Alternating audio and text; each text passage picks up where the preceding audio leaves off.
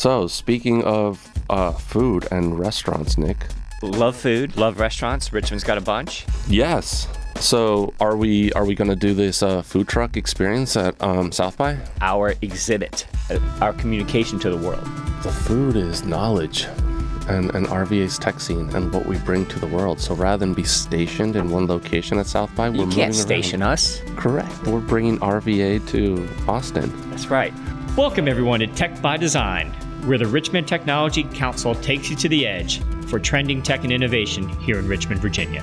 I'm Nick Surface, CEO of RVA Tech, along with Alex Satanias, CEO of Shaco. Come join us.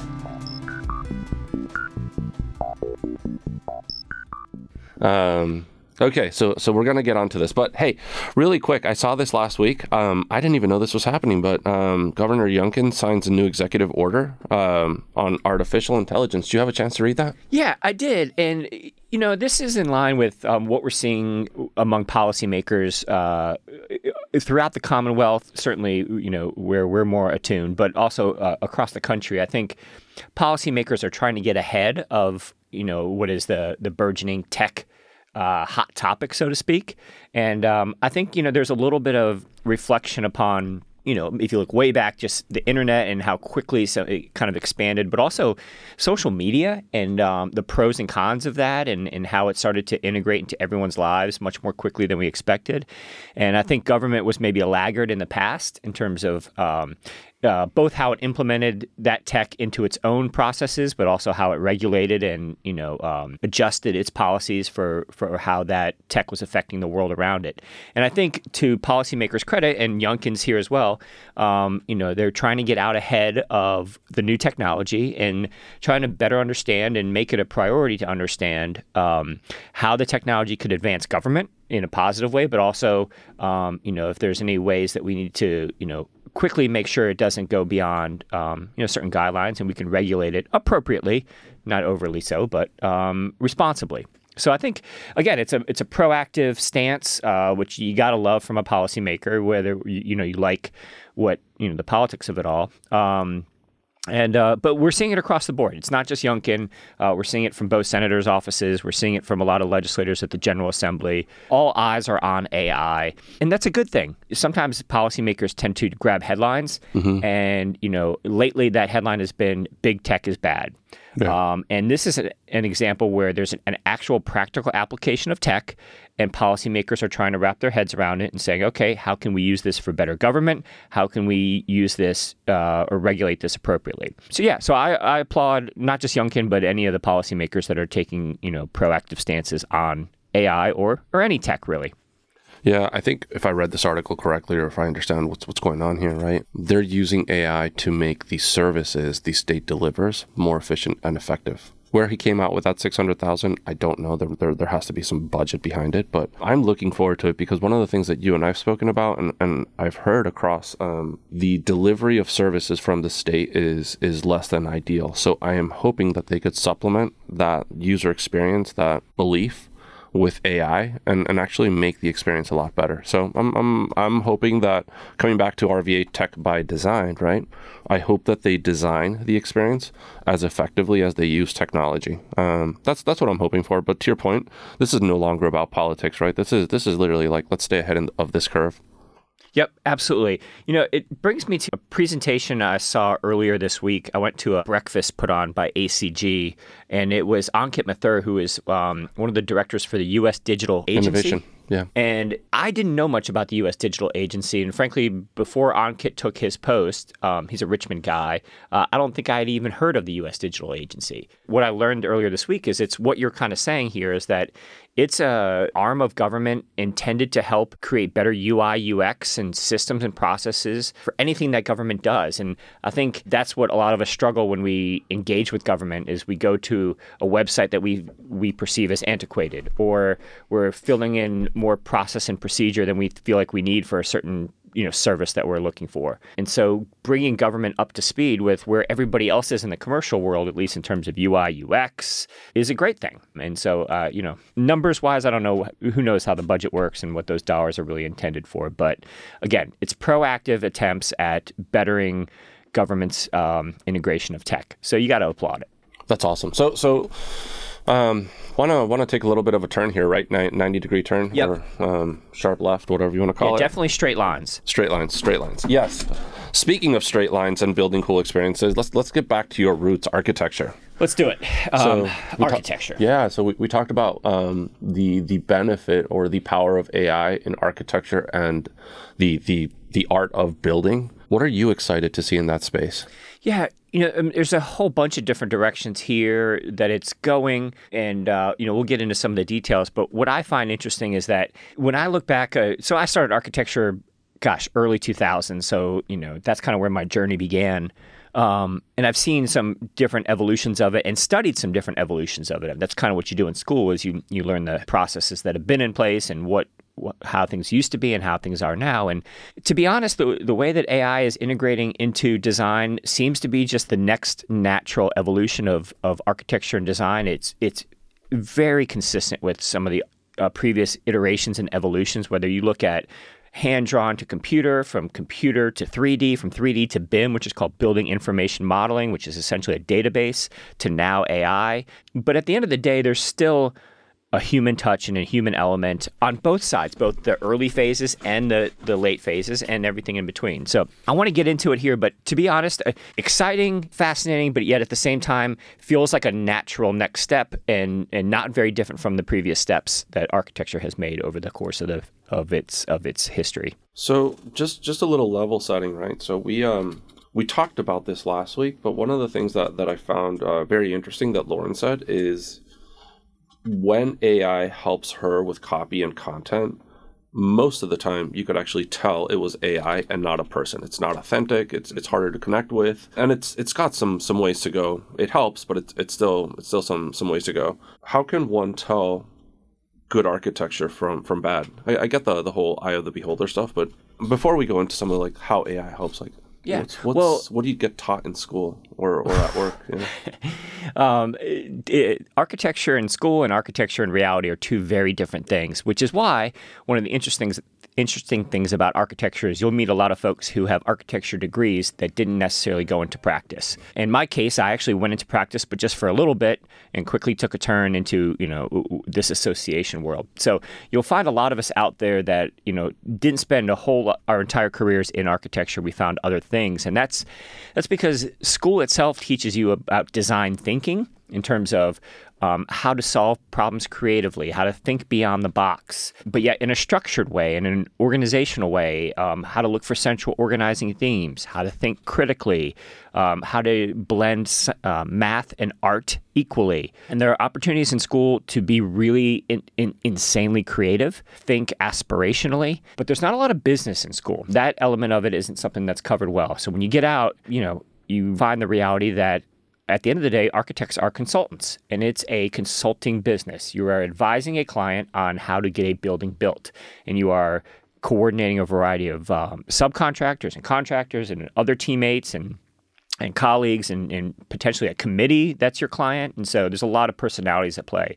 So there's psychology, there's business, there's consensus building, diplomacy, a whole bunch of other things. And a lot of people, I think, it's not exactly what they intended or thought that they were getting. And so, they go separate ways from the profession. So the profession has a lot of different angles. And, there's the design side, but there's the reality of it. And so when you ask the question, what is good architecture? Well, depends what you're doing. What is the goal that the client set out to do? Is it to build something that's commercial and going to turn a profit, in which case you're value engineering, you're building a box, you're getting people in and out?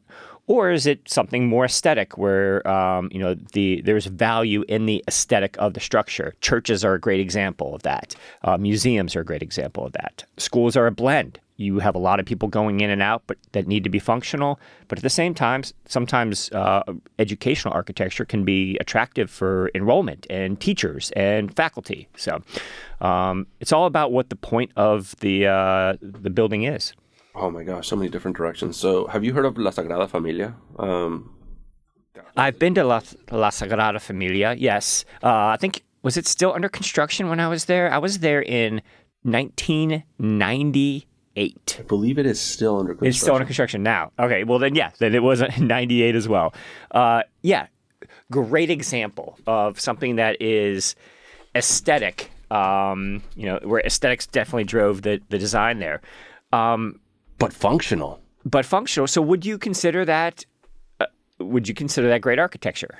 Yes. Yeah, I would too. I mean, you cannot be left but in awe when you walk into that church. Yeah. So would you consider your local Costco great architecture? Of course. Yeah, but very different, right? Yeah. Yeah. No, I would too, but in both cases. Yeah, so I think the reason I'm going there is just what are some of the key ways do you think AI will revolutionize this concept, right? Like, do you think we'll have...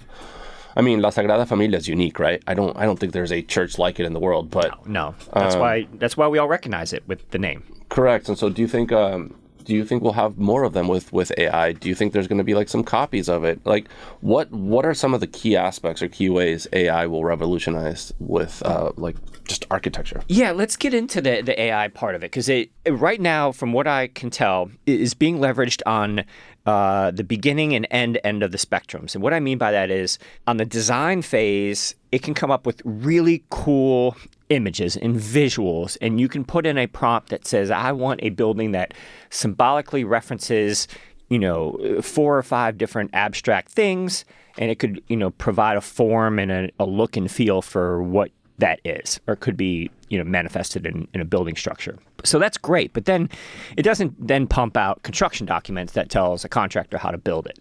On the other side, if you have a space or have a floor plan and you want to know how many rooms you can get or how many apartments you can get in a building, what the most efficient layout is for certain business elements. So, you need to turn this NOI or have this many square feet, or you want to house this many people, it can lay out those schematics for you really quickly and easily. But it's the blend of those two things, defining the hard line schematic of what could work with the cool image that you find on there and making those two things come together. I don't think we're at that point. And so there's that angle of it, but then there's also, well, how does this affect the workforce of architecture as well? Some are saying that it's people coming out of school have less opportunity now because it's taking away some of the entry-level things, just laying out plans, different floor plans, iterating on layouts, things like that. And it really requires even more critical thinking and a more of a seasoned architect's eye to advance it. But I think ultimately school will adjust and shape and evolve to match that.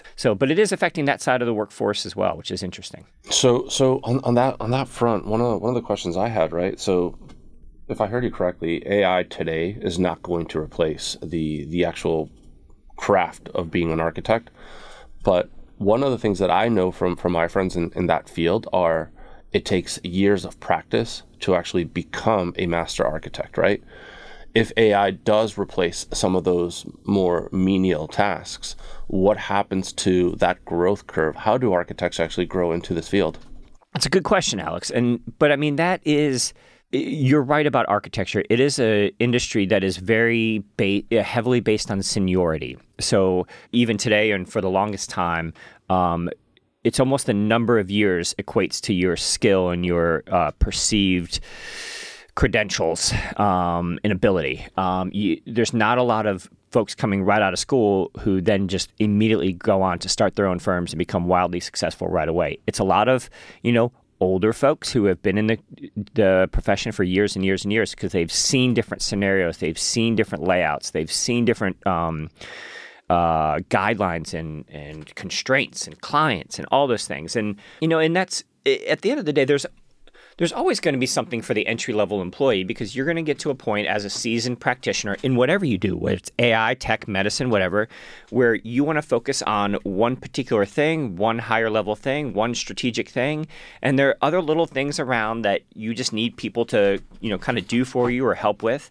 And that's how people learn and grow in any industry. They kind of just come in and start doing things. They start helping out wherever they can. It doesn't mean that it's this grandiose apprentice-style teaching, learning process. Sometimes learning at the basic level is very rudimentary. It's very raw. It's just doing stuff and being in the mix. And I think that's going to continue what it's going to be like. There's going to be AI things that just need to get done. Managing that AI, managing the tools, managing the platforms, creating prompts, providing prompts. Sorry, go ahead. Yeah, Alex. no. So coming back to that, if just hypothetical here, which just purely hypothetical. I ran a company that was building a tool for architects, right? Which enabled them to use AI to do their job better. What would I include in it, right? Let's bring it back to Richmond, right? There's an entrepreneur sitting in 1717, and they are thinking about how to help the building and or architect kind of space. What are the most important things that this AI should be doing for them? Yeah. So the first element isn't the aesthetics, because AI can produce some cool, wild looking aesthetics. But honestly, we've always done that as architects. We go to the library, we pick out books, we look at other things, we look at drawings and images and whatever. So it's just another tool for that. But what's really useful in architecture, and what I think this is already happening to a degree, but at the early stages of a design, you end up creating a lot of different iterations, not just for yourself, or not just for the client, but also for yourself. That what you actually show the client may be only 5 iterations. You may have gone through 75 of your own. Different layouts, different forms, different orientations. And being able to have an AI tool create a bunch of layouts for you initially that you can kind of then negatively edit or tweak, and you start to work with the AI, where the AI becomes your pencil, so to speak, it is really where architecture gets interesting, where you're working with the AI to mold the right layout. It's showing you iteration after iteration after iteration, and you're not drafting that up yourself. Your people aren't drafting that up. It's just happening on the screen. But then you apply your critical thinking as an architect, and that's more fun. I mean, a lot of what we're taught in architecture school, like I said, is critical thinking. It's looking at things and saying, how could this be better? What works? What doesn't work? What's the problem that needs to be solved and how to solve it? And so if AI can show me 75 different solutions, and I can then go in, pick 10 that I love and then ask them to iterate on that, and then pick 3 more or tweak it on my own or add my own flair, then that's really interesting to me, because it allows me to be critical and creative rather than just manual, practical, and labor, if that makes sense. That's really interesting. I think one of the things, as you were talking, one of the things that I remembered is, if I'm not mistaken, Neuralink, Elon Musk, one of Elon Musk's companies, just successfully implanted a brain chip in a human head this week. So I'm wondering if that's an evolution. Yes. Success is early, and Elon's known to tout success before it actually happens. But I mean, that's cool stuff, right? Imagine being able to think about designs, and then the AI processes it, and you actually just kind of correct and visualize as opposed to actually do the work.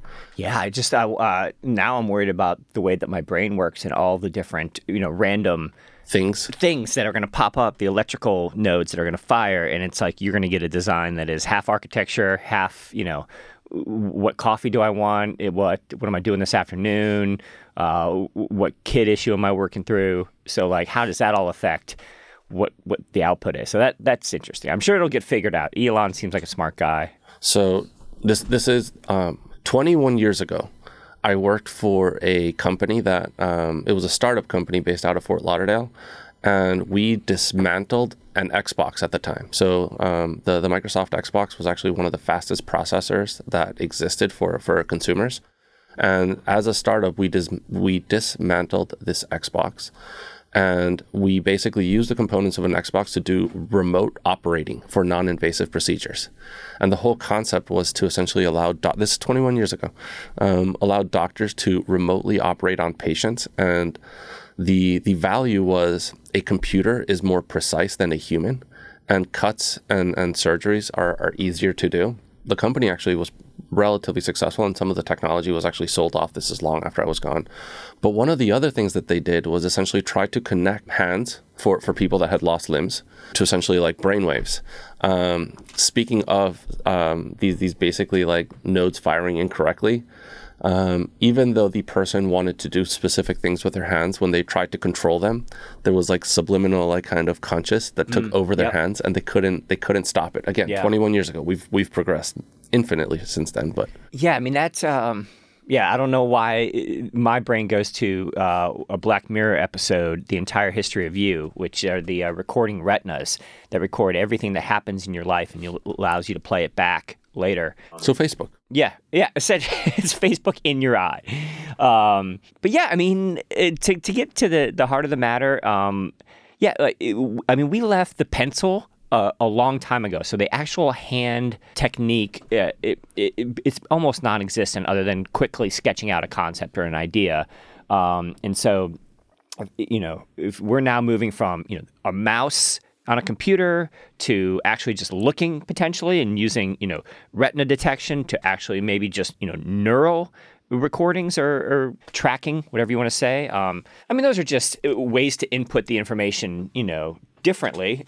It's in a sci-fi way, some would argue at this point to think of that. But at the same time, the goal is the same. You're just trying to get your critical thoughts into a piece of art. And architecture is a little unique in the sense that there's also a science and a math to it. So let's bring it back to Richmond, right? Yeah. VCU, do they have an architect school?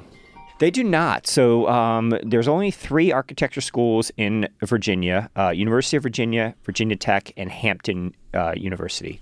So what do they need to do to get ahead of this curve? I mean, obviously, like they have experts doing this, but I mean, as a player in this space, what would you like to see come out of those schools to help the future architects from an AI perspective? This conversation has been around since the dawn of computers in architecture. In terms of should people be hand drawing? Should people be computer drawing? Should students be educated on the basics and the foundational art of it, or should they be educated on the practical realities of what they're going to see when they hit an office upon graduation? And that push-pull and that tension has been around, again, ever since computers existed. At a time, there were schools that entirely advocated that their differentiating factor was we focus on hand drawing, and other schools that focused on the animation or the computer element of it. And so I think the answer is, moderation is best, a little bit of both. So I hope that all these AI tools, whether it's the actual schematic, development drawings that can come out of it or the conceptual stuff, is taught in classes, is encouraged, that professors encourage it to be used, but that there's a mix, and that sometimes there's an element for hand drawing and a time for it and a time and place, and then when do we responsibly move from that stage of the design to using one of these AI tools, and then how do we go back and forth, and how do they become?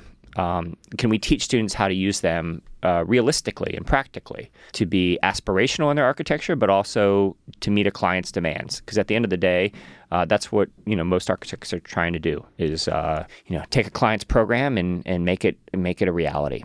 And so we got to use all the tools available to us, both our hands, our own eyes, our own brains, and the AI that can support it.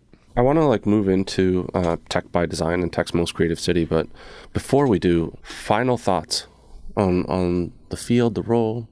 I mean, there's concern that is AI going to replace architects? Is the architecture industry doomed? There's a lot of fear around AI, the same that other industries have. And again, to me, it's the next iteration of technology. I think it's going to make the practice of architecture even more interesting. We're going to get through iterations faster. We're going to see different concepts easier. We're going to visualize the abstract more clearly. We're going to be able to communicate to our contractors and subcontractors more specifically.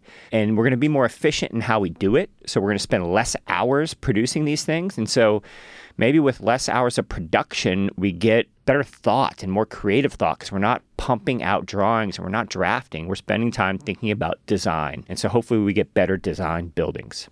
So speaking of design, with the last few minutes that we have, I want to bring artists onto this podcast and talk about creativity, right? Tech's most creative city. I want to bring entrepreneurs onto this podcast. I want to bring people in the tech/creative space, start talking about how we design with AI in mind. One of my favorite episodes we did, Alex, is when we talked to the other Alex over at the VMFA. And one of the things I remember him saying was that, he's been studying art for, decades and decades, but that, he could spend decades and decades more and still not even touch 5% of all the art that, the world has to offer. And I think that's fascinating. So what I've done is I've actually started to dive into art a little bit and art history and try to understand a little bit more, doing some reading. And so, yeah, as we kind of progress in this podcast, I'd love for us to maybe make art a piece of it as well, and for us to talk about art as it relates to tech, because I think there is an overlap there. And especially as we're thinking about tech's most creative city, hopefully the things that we're building, not just out at museums and around town, but also in our offices for clients and for corporations, that those are creative too. And hopefully we're not just a creative city, we're a creative city that makes a more creative world. Well, yeah, let's take a detour, right? So if you think about Michelangelo, one of and Leonardo da Vinci, right? Two of the greatest artists that ever lived. They both took detours into studying the body and the body composition. And they knew the ins and outs of bodies before they started drawing them, building them, and sculpting them. Yeah. So let's take a detour into art. Yeah. And I love that, because it's not just art for the sake of art. Art is inspired by a variety of other things, and looking at the world around you. It's not just, okay, I'm an artist, I've studied art for 15 years, I know color and texture and light and patterns. It's, no, I've studied other things and now bring that to the table that I, can add life to in some way, or design to in some way. So let's answer the following question if you want to go on this ride, right? Like let's put the food truck aside for now. I'm willing to put the food truck aside for now, but let's interview people and figure out what good creative is in Richmond. I love that thought. I have some people in mind. I know you do too. Let's get those creatives on and let's hear what makes Richmond tech's most creative city. Yeah, let's do that.